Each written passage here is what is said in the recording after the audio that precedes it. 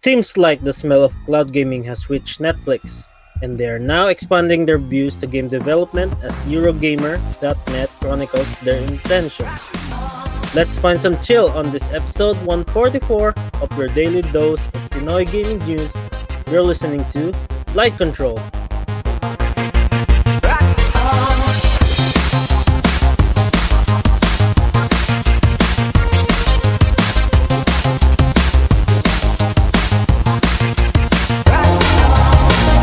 Light Control, the number one video game podcast in the Philippines, is brought to you by Rack Gears. Rack Gears is the only gaming gear company in the Philippines with dedicated gaming user interface, research, and development. You can get your gaming gears online by visiting their website at rack.ph or checking their Facebook page at facebook.com/rack.ph. Rack Gears, kalidad, kisig, kasarinlan. Just like the big shark that is Netflix, the smell of cash wouldn't go unnoticed. The same way Eurogamer.net has snipped this news just now. Want to hear more about this article? Netflix is moving forward with its plans to get into gaming in a big way. The streaming giant has now hired former EA, Oculus, and Zynga exec Mike Verdu as the vice president of game development, Bloomberg has reported, and is set to add its first games to its subscription offering within the year. There's no detail yet on what the mix of games will look like, to what extent Netflix will make its own original games, or whether any big franchises you've already heard of it will be part of the plans. Reportedly, Netflix's current plan is to offer games as part of its existing subscription offering, rather than as a separate package of additional pricing tier. We first heard of Netflix's gaming ambitions back in May when the company began looking for someone to fill Verdu's new position. At the time, Netflix simply said it was, quote, excited to do more with interactive entertainment, unquote. Perhaps it shouldn't be too much of a surprise considering the rise in game streaming via Stadia, Xbox Cloud Streaming, and PlayStation Now, and in particular the success of the Xbox Game Pass subscription, itself often described by fans as being Netflix-like. And of course, Netflix has already dipped its toe into video game waters. It commissioned a video game based on hit show Stranger Things and launched interactive shows such as Black Mirror Bandersnatch and You vs. Wild.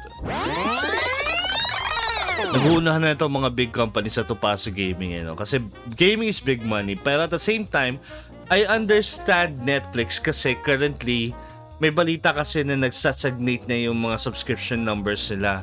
Hindi naman bumababa pero nagsastagnate, so they need to convince more people in their service.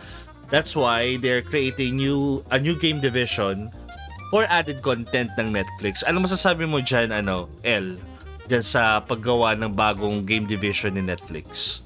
Well, yung ano na rin naman nila na-obtain nila yung Minecraft stories, if you know what I mean. Diba? Yung Telltale. Actually, if they're making games right now, mas prepare ko ituloy nila yung parang legacy ng Telltales. Yeah. Lalo na yung ano nga ba yung isang movie? Black something, kalimutan ko. Black Mirror, yung Black Mirror. Black Mirror, 'di ba? Meron din silang Bandersnatch. Black something. Black Summer. Inisip ko black bikini. Bikini mong itim. Well, if you're making games na, siguro ganun na lang din. They need to make interactive games. Yung story interactive. Yeah. If you remember na demanda si Netflix dyan sa make your own adventure tagline thing na yan. Kasi doon sa Bandersnatch, kasi they marketed it as if parang make your own adventure kind of thing. So most probably iiwasan nila yung ganyan, pero yung at least marketing it. Pero most probably maganda rin na gumawa sila ng games, yung mga interactive narratives na katulad ng Bandersnatch. Ikaw naman as a fan of Netflix, June. Tingin mo, is it off na parang Netflix gagawa ng video games, or do you think they're ripe for that kasi una they have the technology, pangalawa they do stories, ang dami nila nagagawa mga series and movies. That's the thing that's bothering me about this news kasi they made, your Stranger Things like 3, the game, Yeah. and it's in consoles, right? You have the PlayStation, the Switch. Now, in Netflix, they have the interactive style where you get to choose your own adventures. How would this work? I mean, you're still gonna use your remote control to play the games? Most probably hindi. I know it's kind of weird. Yeah. I know it's kind of weird, but it's really strange how they would make more people subscribe to their network for games when the actual mechanics is still unknown. I mean, yun nga, they did make the other games, pero there's the console itself. The only thing na naiisip ko is like yung sa interactive lang. Yeah. Other type of games, that's the big question there. I mean, yung KL, it's a good Start. opinion. It's a good start. I could get into that. Pero of course, without that much details, it's still, I can't get into it. You can Still wrap your thinking head Netflix around has it, no? movies. Exactly. I'm still thinking Netflix is, a movie giant or a TV. That's where I would go I mean, to. considering It's not the kasi first that thing they haven't really dabbled with hardware themselves yet, diba? The only Yeah. the closest thing that they got into hardware was having hindi nga masyado kasi ang pinaka naisip ko lang talaga is them sending out discs para sa PS3 and also sa Wii para para makapanood ng Exactly. Netflix. But as hardware itself, Exactly. they do pay the TV manufacturers para magkaroon ka ng Netflix spot doon sa remote nila. But at the same time, if for example, okay, assuming na lang natin, almost all of the smart TVs are Android or sabihin natin kung LG ka, pasaway ka, diba? May web OS ka. So, Android or web OS, yun lang yung dalawang choices mo for Netflix gaming. Pero, Android is already supportive of controllers like yung Xbox controllers, diba? And also PlayStation 4 Yes. controllers. So, I guess that will be the hardware part that they could augment with for gaming. Pero ikaw, Chinri, may tanong ako sa'yo. Nagde-Netflix ka ba? Yeah, Oo. almost every day and every night. Yung papaanto ko eh. So okay. I was excited na playing Farmville or Cityville on Netflix. What? Alam mo yung masaya dito? Kasi, di ba, Curty, sabi natin, we're subscribed to Netflix. Ako, for example, yung family deal ko, or family plan ko, 550 pesos. What they're saying in this article is that hindi nila tataasan yung presyo ng Netflix subscription. In fact, it's going to be part of the subscription that Like you already have. added value. Added value Like siya. added value. Correct. It's added Yeah, value yeah, na. yeah. Sana ganun din. Yeah. Maganda yung proposition, pero magagamit mo ba yun, Chinri? Knowing na medyo hardcore ka sa Genshin Impact mo. Well, since tinikda na nila yung Cityville at saka Farmville sa Facebook, yeah, why not? Di ba? At saka baka in the future makalaro ka ng like, di ba, ni-recruit nila yung ano ba yun sa Stadia? Yeah, So yeah. maybe you could play Assassin's Creed on Netflix? Maybe. Excited siya. Yeah, di ba? Stadia or ano pang company yun? Yeah. Yung nag-hire na ng boss. You have Xbox, you Yeah, have ganun. Nvidia Go ba yun? L o Nvidia Play? I can't remember. Yung Yung online nila na yung parang cloud gaming nila. Meron sa Nvidia, di ba? Nvidia Go. Nvidia Go. Okay. Nvidia Go. So, di ba parang na-imagine na ba lahat ng mga kumpanya na technology ng mga giants like Netflix, Amazon, Google, Microsoft. Yan, yung apat na kumag na yan.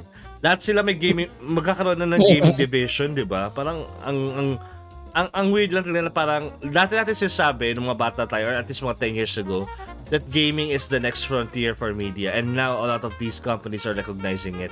Saint, ikaw, tingin mo ganun na talaga that gaming is the future entertainment for everyone and not only for gamers but for everyone. Yeah, lalo ngayong pandemya ibang tao wala nang magawa sa bahay kasi di na sila makalabas ng bahay, diba? Oo So nga. it's gaming gaming for life. Kasi ngayon din, kasi diba currently ang gaming life ng mga tao sa cellphone lang, ML, ganyan. Diba? O kaya Candy Crush kung kaya, mga ganun. Pero ayaw mo nun. Pag nag-Netflix ka, di ka nalalabas sa app nila. Yeah. Actually, ito yung tanong ko kasi di ba yung Netflix, nandun siya sa Xbox tsaka PS4 or PlayStation 5. Magkaroon kayo ng gameception kasi parang you play Netflix games inside the Netflix app, inside the PS5. What? Di ba? Parang mga gaming folder mo lang yan. Gag. Anyway. Hindi, pero diba, ang weird, diba? No, parang, if Netflix is going to offer their own games, question is, will Sony allow that to be accessible on the PlayStation 5 or the PlayStation 4?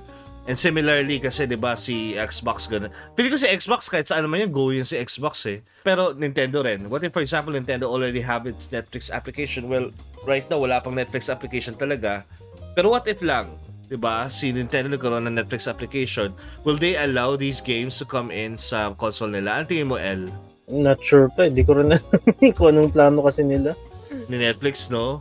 Oo. Siguro, ang mangyayari Wala to, akong opinion. ang mangyayari to hanggang ano lang sila, smart TV lang.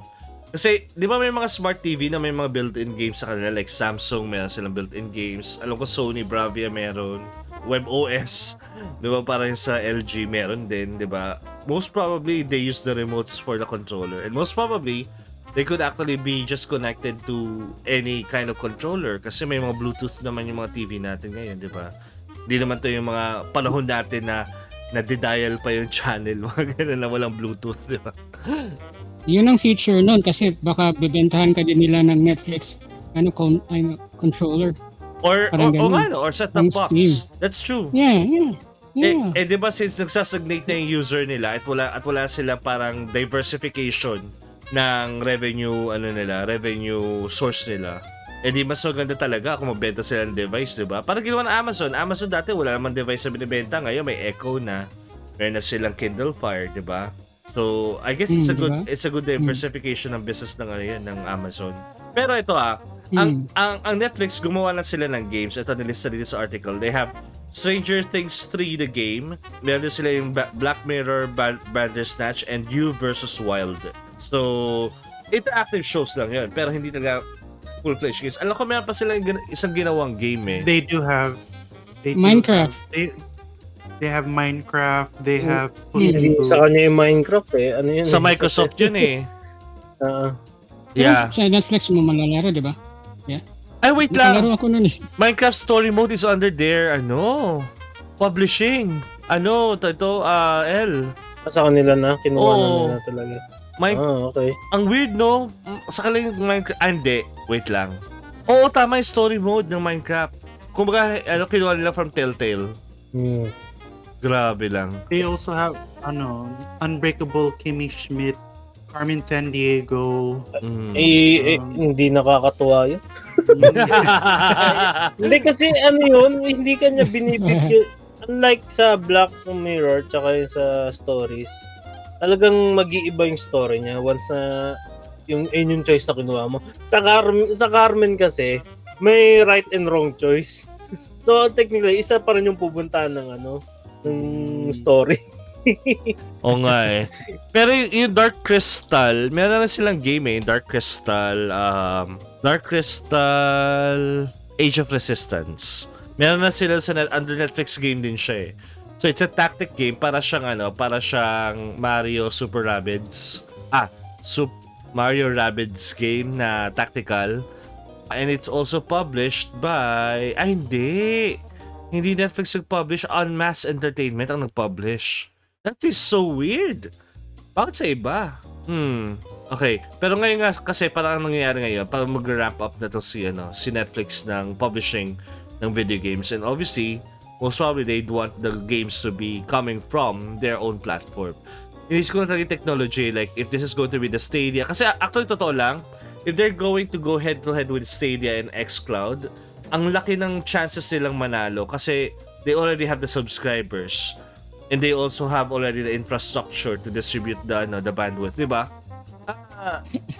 I would imagine na if this is added service for Netflix, I would imagine that parang parang closed environment lang siya. Therefore, baka yung mga games na ilalabas sa Netflix hindi multi-platform, most probably exclusive silang lahat. Kasi imagine mo if this is added value dun sa subscription fee, hindi sila papasok ng FIFA 2021 tapos mag-ano sila, mag-charge sila ng separately for the game. I don't think they're going to do that. That's going to ruin their brand and their yung know-how na subscription service siya. So I think what Netflix is going to do is that they will just build the game and offer it for free. In fact, kung naalala niyo sa episode natin ng Witcher, yung Witcher episode, isang episode lang is around $15 to $18. So sabihin nun, it's around $220 for the entire season. So $220 million is actually kalahati ng budget ng Grand Theft Auto 5, which is touted as like the most expensive game ever made. Parang nisip ko, Manila pala kay Netflix ang budget ng video games. Kaya lang, problema sa video games kasi 3 years in the making ang mga video games. So hindi yan katulad ng mga TV series na pwede mong i-shoot in 1 year. Diba? Baka ang gawin nila yung mga exclusive nilang movies. Ayun ang gagawin nilang game. Or series para sa Stranger Things, no? Oo, para hindi na sila mag-ano ng copyright. Yun ang pampatagal din eh. That's true. Yung IP licensing din. Tama ka naman. Mm-mm. Medyo yung Malay mo, magkaroon ng Coco Melon Place. Diyos ko. Hi, this is L. I know it's been a long time, you haven't heard my voice, but hey, I'm here. Light Control is powered by EasyPC, Rock Gears, and Game Express. You can catch your favorite episodes of Light Control at Google Podcasts, Apple Podcasts, Spotify, Stitcher, and other podcast apps.